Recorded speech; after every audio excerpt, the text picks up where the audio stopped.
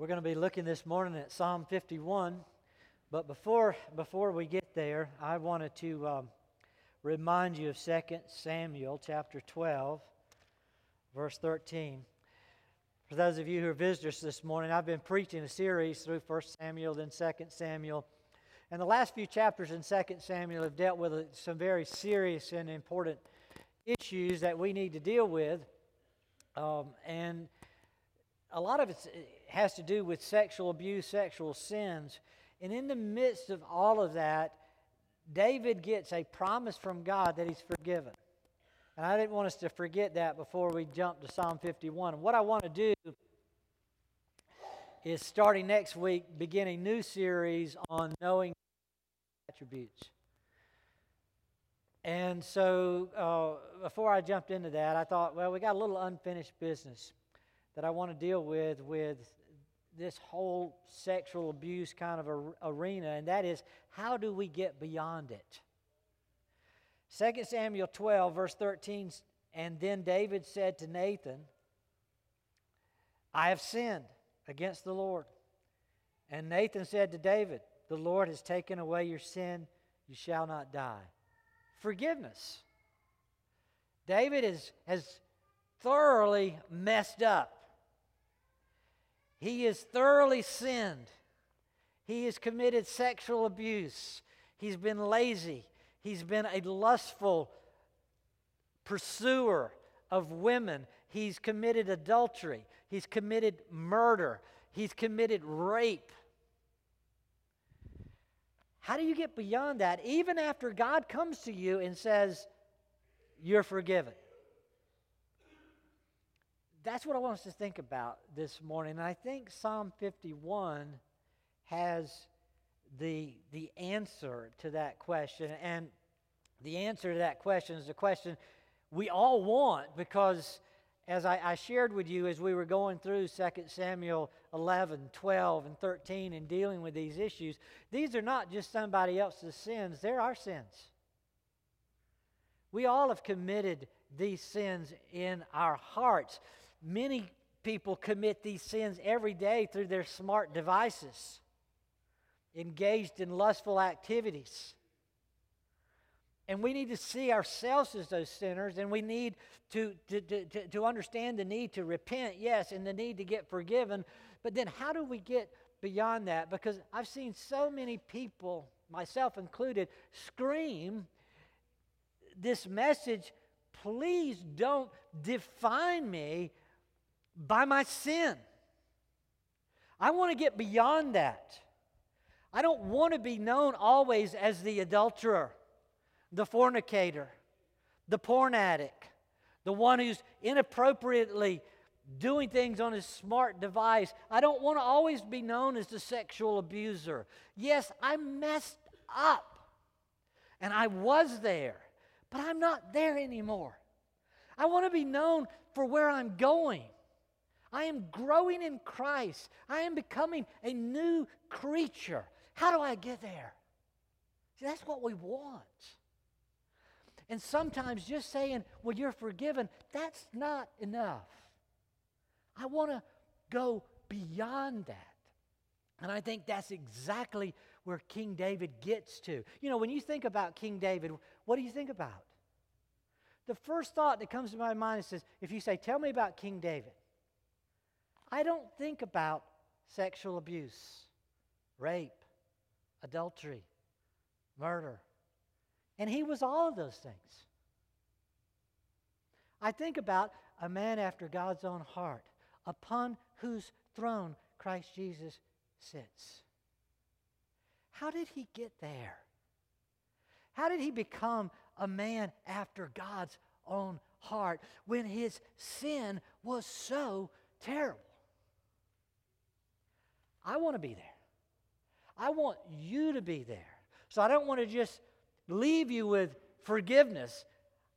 I want us to get beyond forgiveness to this place where we become men and women after the heart of God.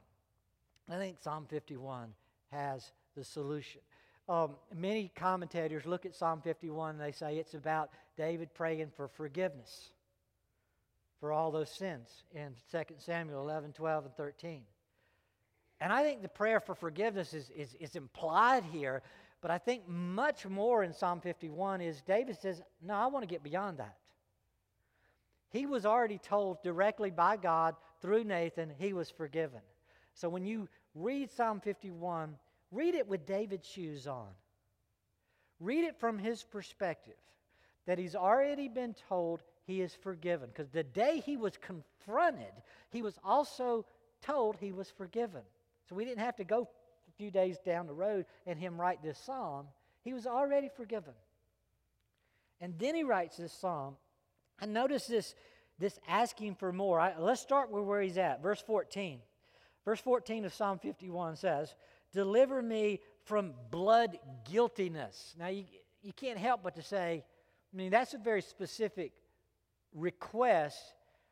I'm guilty of blood. There's blood on my hands.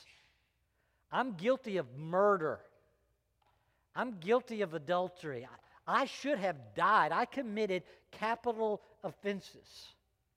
So David gets that, and he wants to be delivered from that. But I think the deliverance is from far more than just forgiveness for sin. It's deliverance from all the consequences that come with those sins that he had to endure. Deliver me from blood guiltiness, O God, the God of my salvation. So he's praying for that. But let's notice how the psalm begins, verse 1 and 2. The psalm begins, just start seeing the language. Be gracious to me, O God, according to your loving kindness, according to the greatness of your compassion. Blot out my transgressions. Let's get them behind me. Let's blot them out. Let's get them off the books. Take them away completely. He's not asking for just sin to be forgiven. I want to take that off the record. I don't want to be known as that anymore. Verse 2, wash me thoroughly. See, I'm not just asking for forgiveness for what I did. I want a thorough washing, cleansing from my sin. That's what David's praying for, and I think it's so much more than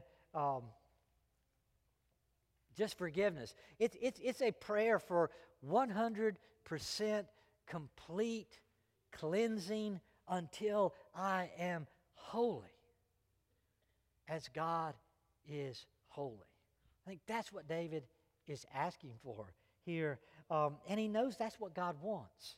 Look at verse 6. It says, behold, you desire truth in the innermost being, and in the hidden part you will make me know wisdom. Think about that for a minute. I know what God wants. God wants me in my inner being, in the innermost recesses of who I am. He wants me to be aligned with His truth. He wants what comes from me from this point on to always be wise. That's what God wants. God doesn't just want me to be forgiven. He wants me to be thoroughly washed, thoroughly cleaned. He wants me to be thoroughly in line with His truth. That's what I want. God, I want what you want. You want me to be holy. I want to be holy. That's what He's asking for. Stop and think about that a minute. Do you pray that way? Do you ask God for truth in the inner being? Do you ask Him to bring you to the place where all your thoughts and emotions and deeds are wise? That you're thoroughly on the same page with God? David's praying that. He's not just praying, I don't just want forgiveness. I want my sins completely blotted out, and I want to be this new creature that's all in 100% holy. That's more than forgiveness. Are we asking for more? I think we need to begin there. Verse 10, he says, create for me a clean heart. If you've got a marginal note, if you've got one of those Bibles that gives you the marginal notes, it will say in the margin, literally, for. Meaning, create doesn't mean, the Hebrew is not create in me a clean heart, but it's literally create for me a clean heart. And what's the difference? The difference is, I don't want you just to fix what's in me. I don't want you just, take my broken heart and fix it. No, what I'm praying for here is take that one out and put a new one in. Create for me, out here somewhere, create a new heart and put it in me. And he uses the word create. It's the same word that you find in Genesis 1:1. God created the heavens and the earth. You look in Hebrews 11, Romans 4, it talks about when God created, he created what he created out of nothing. He created from what did not exist. I think David is bringing all of that up. He says, that's what I need. I need you to create for me something that has, up to this point, previously not existed. I need a completely new something. I need a new heart. I need that to be inserted in me. I need to be a new being. And that means not fixing the old, but completely renovating, completely demolishing, whatever analogy you want to use. Let's start over. Create for me a new heart. That's what he's praying for. Verse 13, not only a new heart, a new ministry. Then I will teach transgressors your ways, and sinners will be converted to you. I want to spend my time. See, you look at 2 Samuel 11, 12, and 13, you see everybody spending their time on themselves. What pleases them. David said, I want a ministry where I'm spending my time on other sinners. I want to give myself to sinners, helping them, teaching them, directing them, using all that you've given me to minister to them. So he's not just praying for a new heart, he's praying for a completely new ministry that he's let go.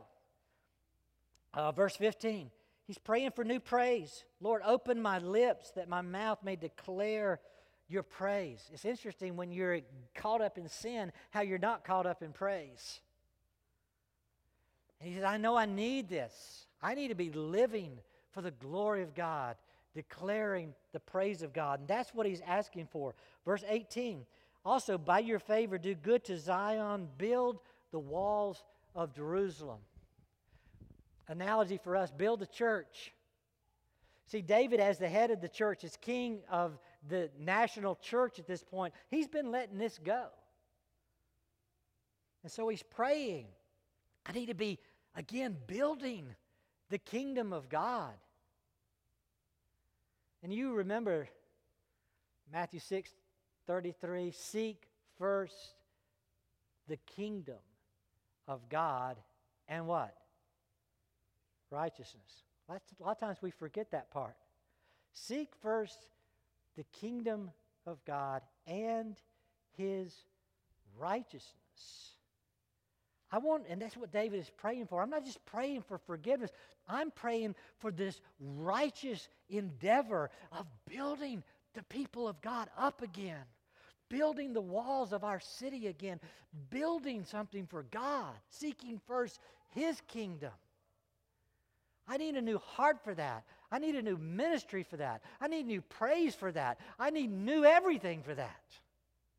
See, so much more, Psalm 51, than just forgiveness. He's asking for God to make him new, righteous. And interesting contrast, verse 16 and 19. I save them to put together for this purpose. Verse 16, for you don't delight in sacrifice, otherwise I would give it. You're not pleased with burnt offering.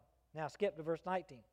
Then you will delight in righteous sacrifices, in burnt offering, and a whole burnt offering. Then young bulls will be offered on your altar. It's like, whoa, you said you don't delight in it, and then you said, verse 16, then verse 19, you say you will delight in it. What is it? Which one is it? What gives? See, when you put them together, you say something's happening between verse 16 and verse 19, obviously. Now, what's happening in verse 17? God's given him a broken spirit, a broken and contrite heart. Oh God, you won't despise. Something's changing in David. Something's changing in the kingdom. This new holy heart. If you just want to come give me stuff, God says, not interested.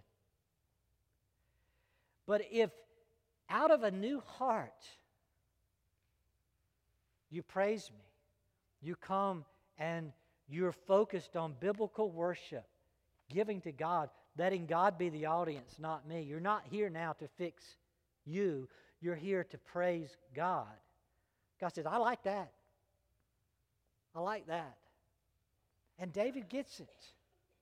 Complete change in the way he had been living to a new, beyond forgiveness kind of life. And I hope we learn to get there. Think about the church in America with me for a minute. You know, America is behind, it's third. It's behind China and India, then us, as the country with the most non-Christians per capita. So if you want to be strategic in missionary sending, cross-cultural or whatever, you would send people to China first because they got more than anybody, non-Christians. You would send people to India second, and you'd send people to America third. Because we have more non-Christians per capita than any other nations except for China and India. And of course, it depends on how you define Christians. But I take this statistic from a very conservative group. Statistic comes from the Francis Schaeffer Institute of Church Leadership Development. Very conservative group. They don't look for, sensationalism. Statistic is that we have fewer churches in America today per capita than we had in 1900. So the nation's been growing, but the number of churches has not. It's been decreasing. We have fewer churches now than we had in 1900. What's the difference? We think about the message and how the message is so changed to be a man-centered message in most churches today. The message started around 1900 in America, that what we want in church is we want to celebrate and we want to gain people's decision for Christ. And the revivalistic movements that went across America in the 1900s were to get people to fill a pew and walk an aisle and raise a hand and make a decision for Christ. And that same message is the message that's being preached predominantly today, and we get sucked into it because we like to celebrate decisions for Christ. So if somebody puts and posts somewhere that 50 people received Christ today, or 10 people raised their hand and prayed today, or this many people walked an aisle, oh yes, hallelujah, praise the Lord. And what we're saying is, the message is, all we need you to do is get forgiven. Just pray to receive forgiveness of your sins, and hallelujah, you're going to heaven. And that's not the biblical message. But that's the message that we've been given. Whereas Jesus comes and says, repent, for the kingdom of heaven is at hand. Seek first the kingdom and his righteousness. And that means a lot more than just get forgiven. I'm convinced that America doesn't need a lot of pastors cultivating decisions for Christ. I'm not sure we need one pastor cultivating decisions for Christ. But what we greatly need now is pastors who are much in prayer, who are always on their knees, saying, God, make me holy. I need to be like you. And your people need to be like you. Create in me a clean heart. Renew a steadfast spirit. Give me a brokenness and a contriteness that builds the walls of Jerusalem, that brings you praise out of a sincere heart for your praise. You know that's true. Doesn't it break your heart when we don't crave it? Why did God save us?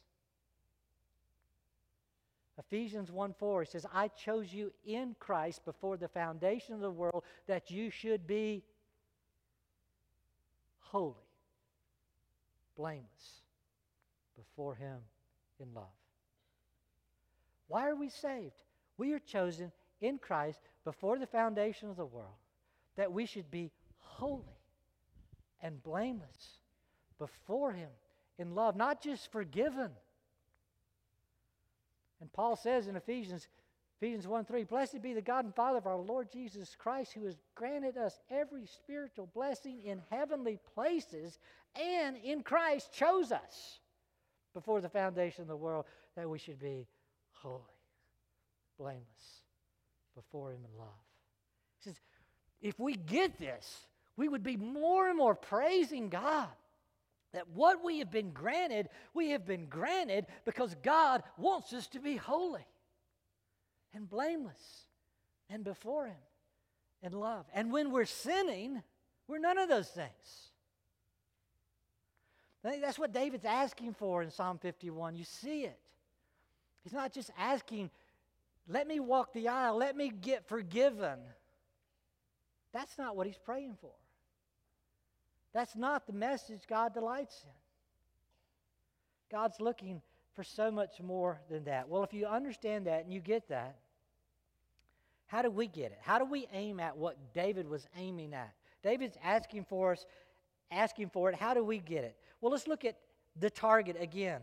The target, beginning at verse 1 of Psalm 51, it begins with understanding God's willingness to grant us what He's asking for. God is very gracious. He says, be gracious to me. We have a gracious, willing God. Be gracious to me, O God, according to your loving kindness. You are loving. You are kind. According to the greatness of your compassion, blot out my transgression. So we begin by realizing we have a God who is willing to forgive and to cleanse. Then we pray, verse 2, wash me thoroughly. I want the thorough job. I want the thorough cleansing. I want to be holy. Our target needs to be more than forgiveness. I want to be thoroughly cleansed from all unrighteousness, not just forgiven for some specific sins. Then notice where David goes. Verse 3 and 4. He says, I'm very aware of my personal sins. He says, I know my transgressions. I know my sins ever before me. I mean, if you murder somebody, you rape somebody, you commit adultery, you deceive, you lazy as the king, you know those things. You don't have to have somebody come tell you you did that. It's like, I can't ever forget. I can't stop thinking about it. David says, my sins are always before me. And then verse 4 he says, against you only have I sinned and done what is evil in your sight, so that you're justified when you speak and blameless when you judge. He says, I know my sins, and notice he's talking about actual sins here. I have actually committed these sins. They're actual sins, personal sins. He says, I know them. And I know that if you came out of heaven and set up shop as judge, that I deserve hell. You would be righteous to condemn me, to damn me for my sins. I very well know that. I have nothing to stand on. I am a sinner. No doubt about it. He knows it. Second, not only does he know that he is actually a sinner, verse 5 begins with the word behold. It's like, stop and don't miss this. We saw that in verse 6. Behold, don't miss. God desires an inward purity way beyond what we think about. Verse 5, he says, behold, I was brought forth in iniquity, and in sin my mother conceived me. Now, what did he just do? He just moved from actual sin to original sin.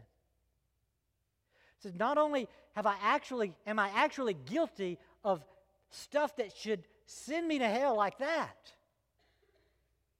I'm actually guilty, but I have a nature that should put me in hell. I was born in sin. And what he's trying to show you and me is that he and God, as he's praying, I want you to understand that I understand I am in a condition beyond which there is no human escape. I can't get out. I can't be made right. I can't go to heaven in this condition. I've committed actual sin. I should die and be damned. I am, by nature, a sinner. Conceived at conception, I was a sinner. My parents are sinners. If I have their molecules, I have sinful molecules. I was born this way.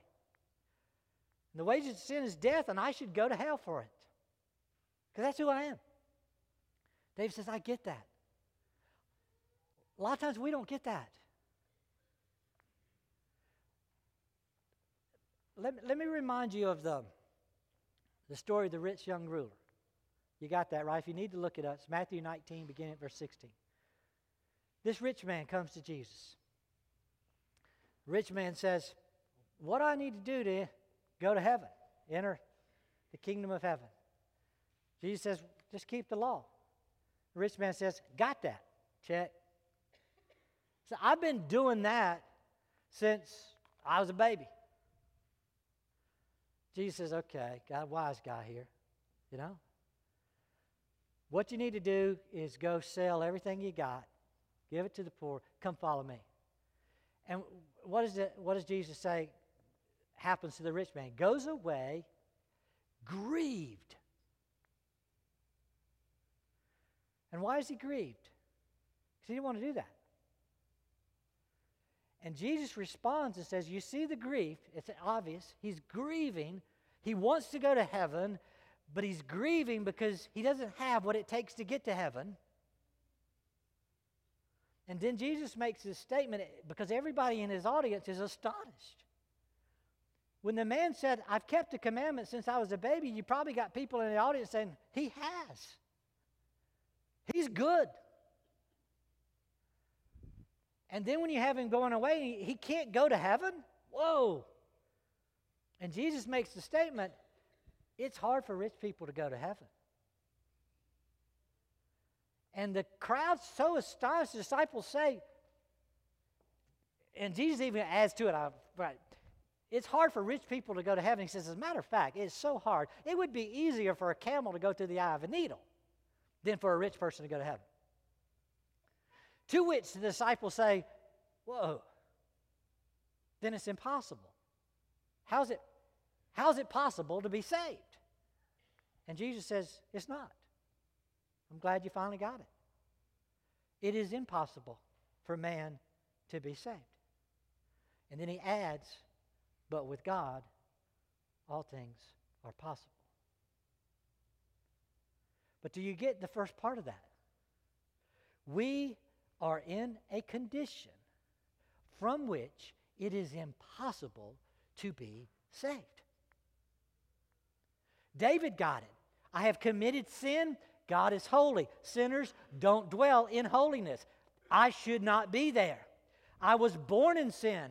I should not be there. I'm in a condition from which it is humanly impossible to be saved. And because of that, what you notice right after he says all of that is his requests in Psalm 51 are entirely for things he can't do himself. It's holiness by grace. We've got a class that deals with that upstairs. You need that first. Then you can go on and live a life of significance. But holiness by grace. Notice verse 7, Psalm 51. Purify me with hyssop. You can't do that. God has to do that. Purify you. Make me to hear joy and gladness. Verse 8. Hide your face from me. Verse 9. Verse 10. Create for me clean heart. Verse 11. Don't cast me away. Verse 12. Restore me. Verse 14. Deliver me. Verse 15. Open my lips. None of those things we can do. David's not asking, God, help me do it right next time. God is, he's asking that God would not just enable him to do anything, God would do something for him. That God would make him holy. And he says, he gets it, verse 16, he says, for you don't delight in sacrifice, otherwise I would give it. You're not pleased with burnt offering. In other words, he said, if there were anything I possibly could do, if you delighted in me doing stuff to fix this, then I would do it. Bam, I'm there. But God, you don't even want me to do anything. If you did, I'd do it. But what I need, I can't do. It's entirely impossible. Go back to the rich ruler. Why is it harder for rich people to get to heaven than poor people? We all need to focus on this because we're all rich in so many ways. Why is it harder for rich people to get to heaven than poor people? Because rich people have power. Rich people have influence. Rich people have resources. Rich people are the best at getting things done. You can afford it. You can make it happen with your power, your influence, your resources. And we already have this internal sinful nature that starts when we were a baby. I can still hear myself saying to my mom and dad, let me do it myself. I want to do it. And you grow up and you get rich and you say, I can do it myself. I have the power. I have the influence. I have the resources. I can do what I need to do. And then Jesus comes along and says, no, you can't. You were born into a condition and you've actually cultivated a condition from which it is entirely impossible for you to escape. If you could, you would do it, just like David said. If I could do this, I would do it. But I can't do this. Can't do it at all. I'm helpless. And I'm hopeless. I need God to come down and change me. Do you see that? Is that what you pray for?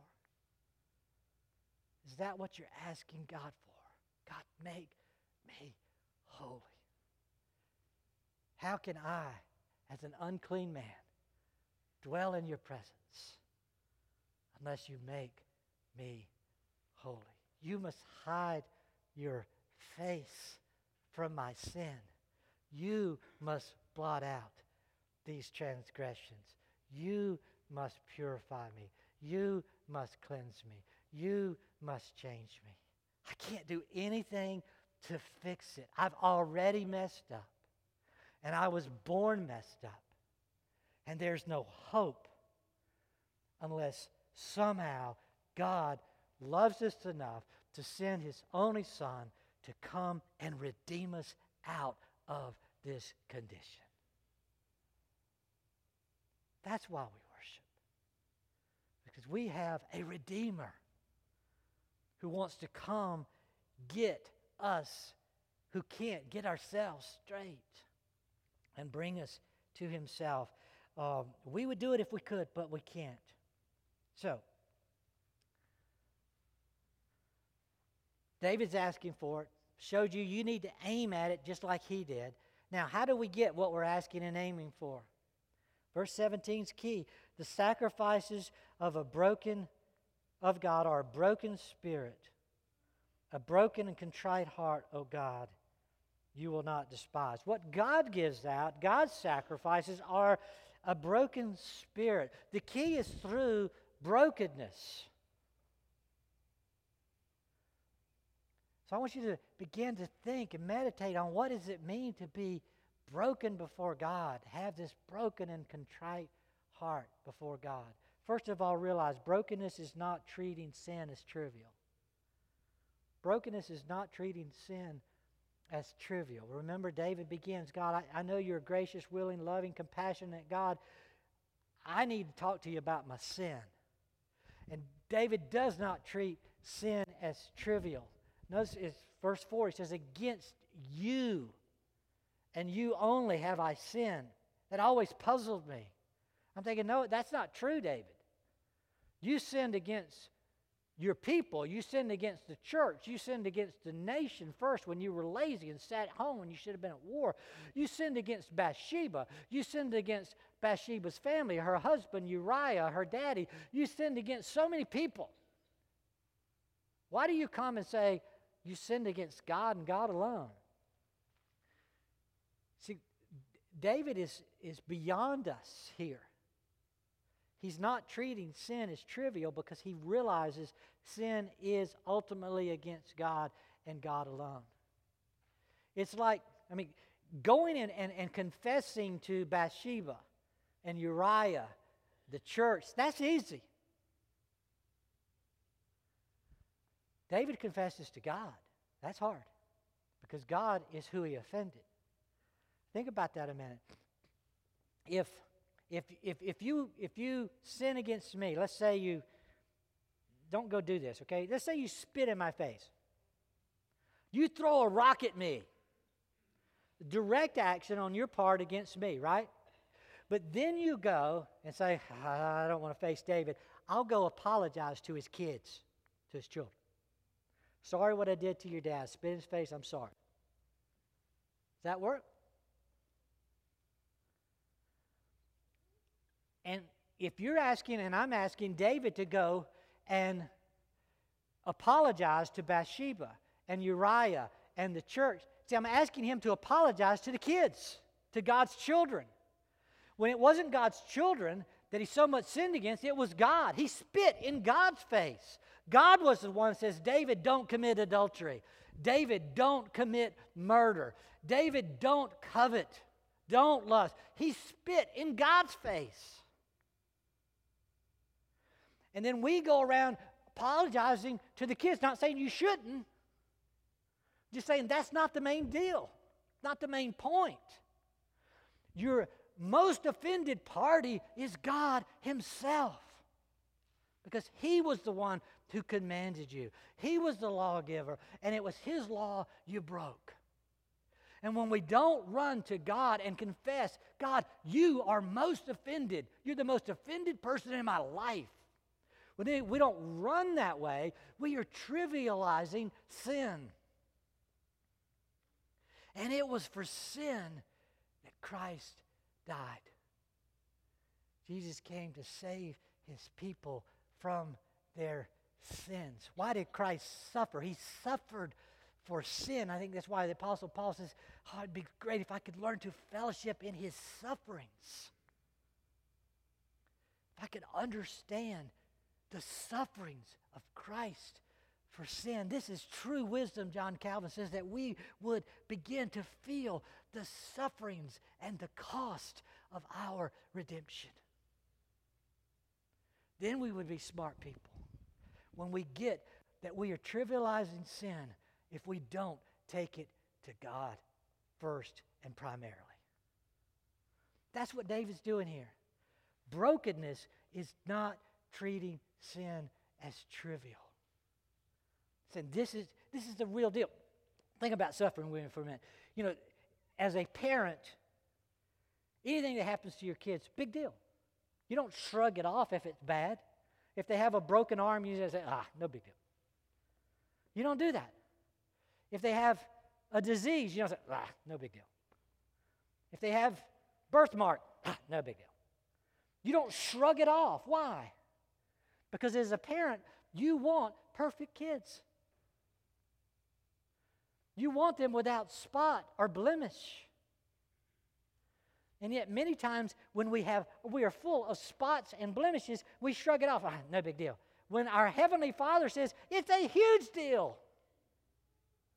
I want perfect kids without spot and blemish to be presented before my Father. We so trivialize sin when we don't run to God and say, God, I know this matters to you.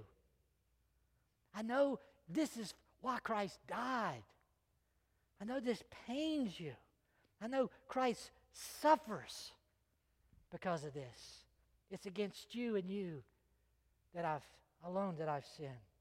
That's where David was. And if we're going to get this brokenness that we need, we're not going to get it until we stop treating sin as trivial.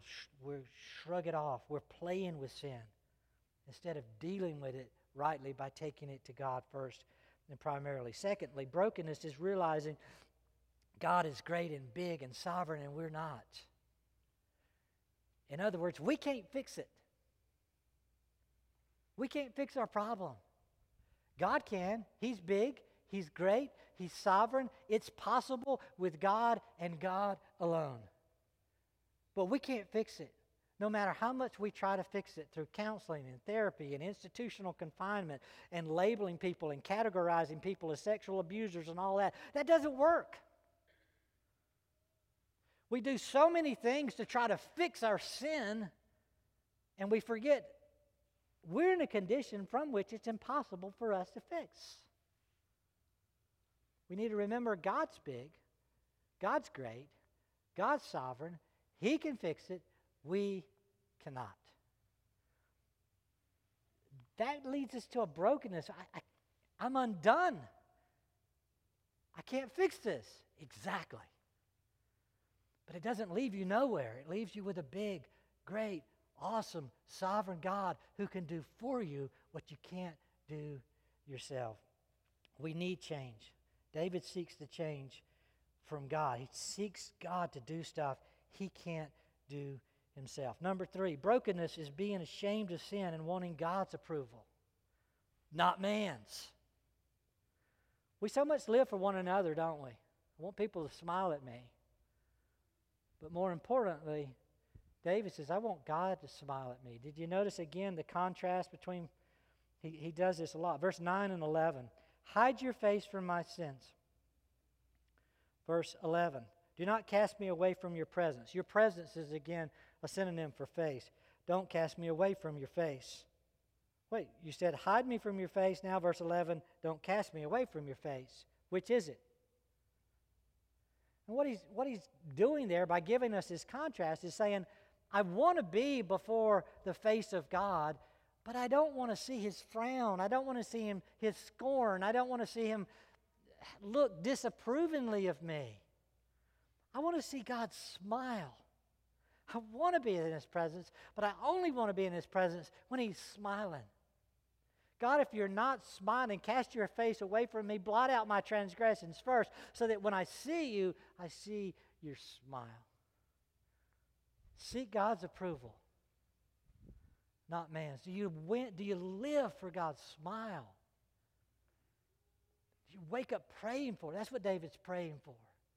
I want the approval of my God. Doesn't matter what man says. I need what God says to matter. And he's seeking the approval of God, which he knows he cannot get unless he is covered in the blood of Christ. Only in Christ am I righteous. Only in Christ am I cleansed. Nothing in my hand I bring, only to the cross I cling. He said, Lord, remove this blood guiltiness. Verse 14, the God of my salvation. I need to be saved. And then when he prays his prayer, he says, then, verse 14, then my tongue will joyfully sing of your righteousness. Did you catch that? If you're praying for forgiveness, what do you sing about? You sing about mercy. You sing about forgiveness. But he wasn't praying for mercy. He was praying for righteousness, for holiness. He says, God, if you do what I'm asking, then I will sing about righteousness. I'll sing about holiness. That's what I need. That's what David is praying for. So brokenness is being ashamed of our sin, wanting righteousness, wanting God's approval, praying, Lord, make me holy as you are holy. Do you pray for that in your prayers? Is that your aim? Lord, sanctify me fully. Make me holy. Then fourth, brokenness is determination to make repair. You just see this emphasis on God. I want to get beyond this whole forgiveness thing. I want to get holy. I want to get righteous. And the fruit of which will be, and he gives this ministry, verse 13, I'll start teaching sinners. I'm going to spend time with sinners. I'm going to spend time with saints, so I'll seek to convert the sinners and edify the saints. Verse 18, I'm going to build the walls of Jerusalem, building first your kingdom again. Verse 19, I'm going to be engaged in worship, giving to you sacrifices that are pleasing and that you delight in again. When you sin, notice you miss all that stuff, don't you? By miss, I mean not that you are just seeking it, but it's just absent from your lives. People who are most in sin are not focusing on ministering to other sinners. They're not focusing on edifying saints. They're not focusing on building the church. A lot of times they're not even here in church. They're not focusing on using your gifts to build up the body of Christ. You're not focusing on what can I give to God. God, you've given so much. That's not your focus. David says, if I get what I'm asking for, if you make me holy, that becomes my focus. I live my life. The fruit of holiness is a life serving sinners, edifying saints, exalting God with praise and adoration, seeking to build first God's kingdom and his righteousness. And that's David's determination. So when I say a determination to make repairs, like, okay, you haven't been doing this, that needs to be fixed. But that can't be fixed until the other things are done. Until God gives you a broken and contrite heart. And that heart won't come until you realize you're in need of it and you cry out for God's sovereign work to help. You realize our sin affects the whole church. David says, I'm not building the walls. I'm not doing the sacrifices. I'm not teaching. His gifts weren't being used. His sin was affecting a lot of people. Our sin's that way.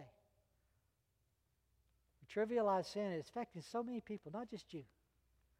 But we've bought this message that it just needs to be about me, and I just need to be forgiven, and that's fine, and we can go our way. That's not working. Let me make it real practical real quick because I'm running out of time. I had this lady come to me, and she said, I need help. I said, okay. She said, I've been raped. And she said, I'm not talking about this week or last. She said, I was raped 10 years ago, a little more than 10. And she says, I can't tell you how many hours of counseling I've spent, how many institutions I've been to, how many therapy sessions I've sat through.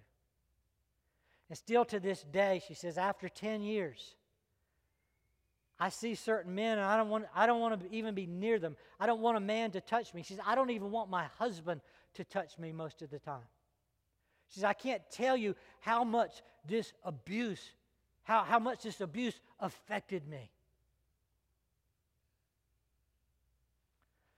I said, I get it. She says, what do I do? How do I get beyond it? I'm tired.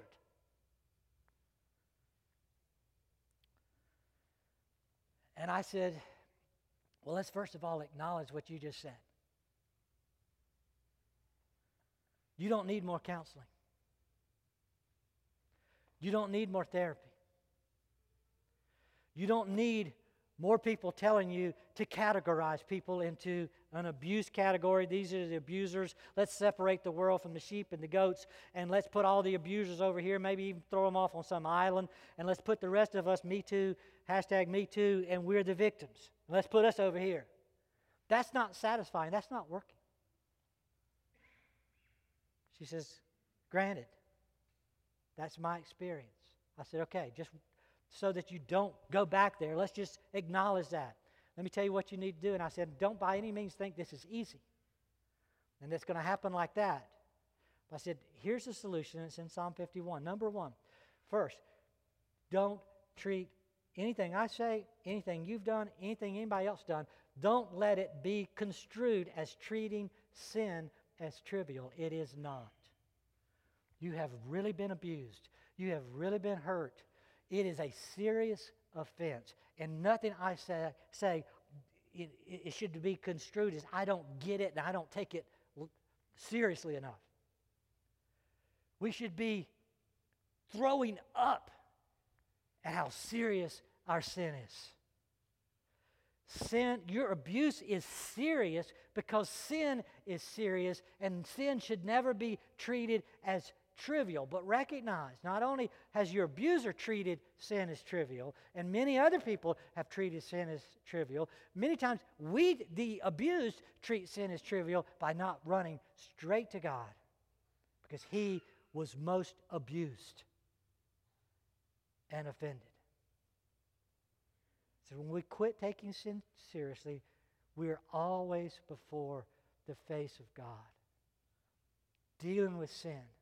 And not only have people sinned against you, but you've added to that many sins.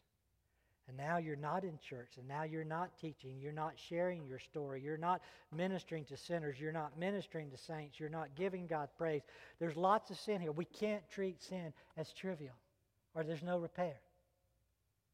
Number two, I told her, I said, realize the solution is not in yourself and it's not in me. It's not in man. You're in a condition from which it is impossible to get escape by people. Your only hope is Christ alone. You must be redeemed out of this situation, purified out of this situation, and only God can fix it. Only God can do it. So seek Him alone for your deliverance, salvation, and redemption. Number three, begin living for God's approval, not man's. You're wanting to please yourself. You're wanting to please your family and get it together. But it's about pleasing God, not about pleasing people. You need to begin pursuing a life in which you are wanting to be before the face of God and see Him smile. And He does that when He sees us covered in the blood of Christ. Sees us as one for whom Christ died. And then fourth, determine you will be a responsible worshiper of God who is building His kingdom first in righteousness. That's the way David gets beyond this abuse and this sin and begins to become a man after God's own heart, to have a life of eternal significance. Let's pray together. Father, we come not to play church. We come not to play with you. Life's too painful and too short to do that.